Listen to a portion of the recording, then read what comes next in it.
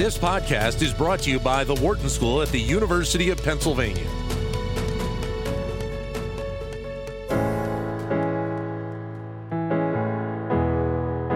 Feminism, I think the simplest explanation and one that captures the idea is a song that Marlo Thomas sang, "Free to be you and me."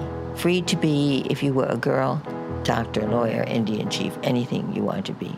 And if you're a boy and you like teaching, you like nursing, you would like to have a doll, that's okay too. That notion that we should each be free to develop our own talents, whatever they may be, and not be held back by artificial barriers, man-made barriers, certainly not heaven sent. Those the word of Supreme Court Justice Ruth Bader Ginsburg, who passed away on Friday at the age of 87. And to take a look back at her career, we're joined by Jillian Thomas, who's a senior staff attorney with the ACLU Women's Right Project. Jillian, great to have you with us today. Thanks very much for your time. All the best. Thanks so much for having me. Obviously, this is a sad time, but when you look back at the career of Justice Ginsburg, what are the things that stand out the most to you, in part, I guess, working with the Women's Rights Project? Well, yeah, I mean, I owe my current career to Justice Ginsburg. She co-founded the ACLU Women's Rights Project in 1972, and her legacy, for which she's most known as a litigator, comes from her years at the Women's Rights Project.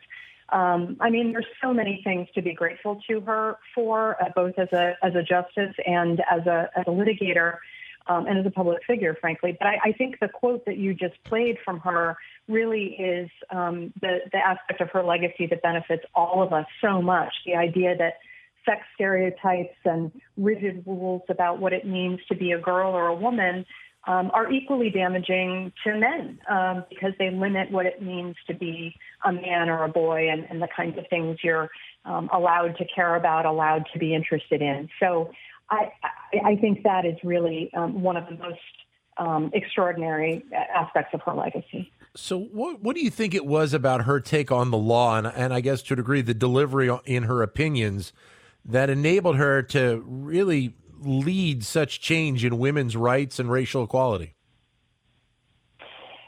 She had a brilliance in her approach to litigating. Again, going back to her career at the Women's Rights Project, which carried over into her career as a justice. But in terms of really changing the law, she followed a very incremental approach that racial justice warriors like Thurgood Marshall had followed in terms of very incremental, not trying to push judges and justices beyond what they were able to handle. After all, it was the 1970s. It was a time of a lot of cultural change.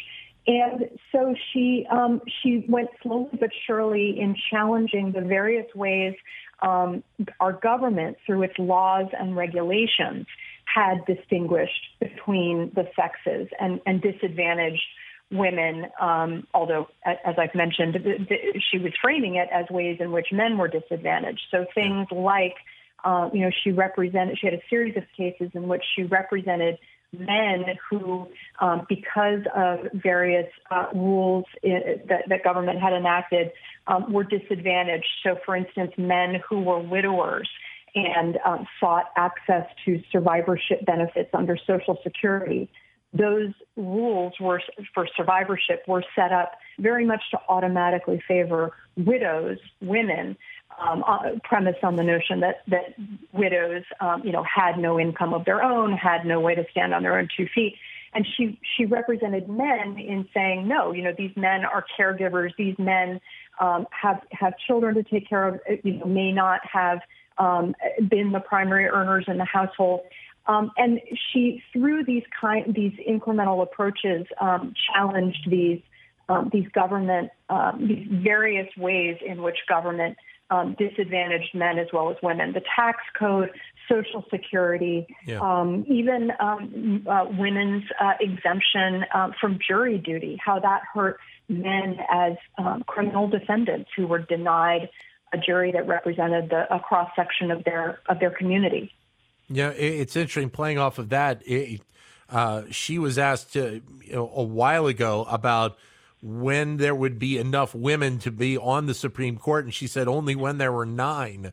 And that's that's obviously a strong statement. And now we're getting ready to see a new justice nominated, and President Trump has already said that he wants it to be a woman. But can you envision a day where we would see 9 women on the Supreme Court?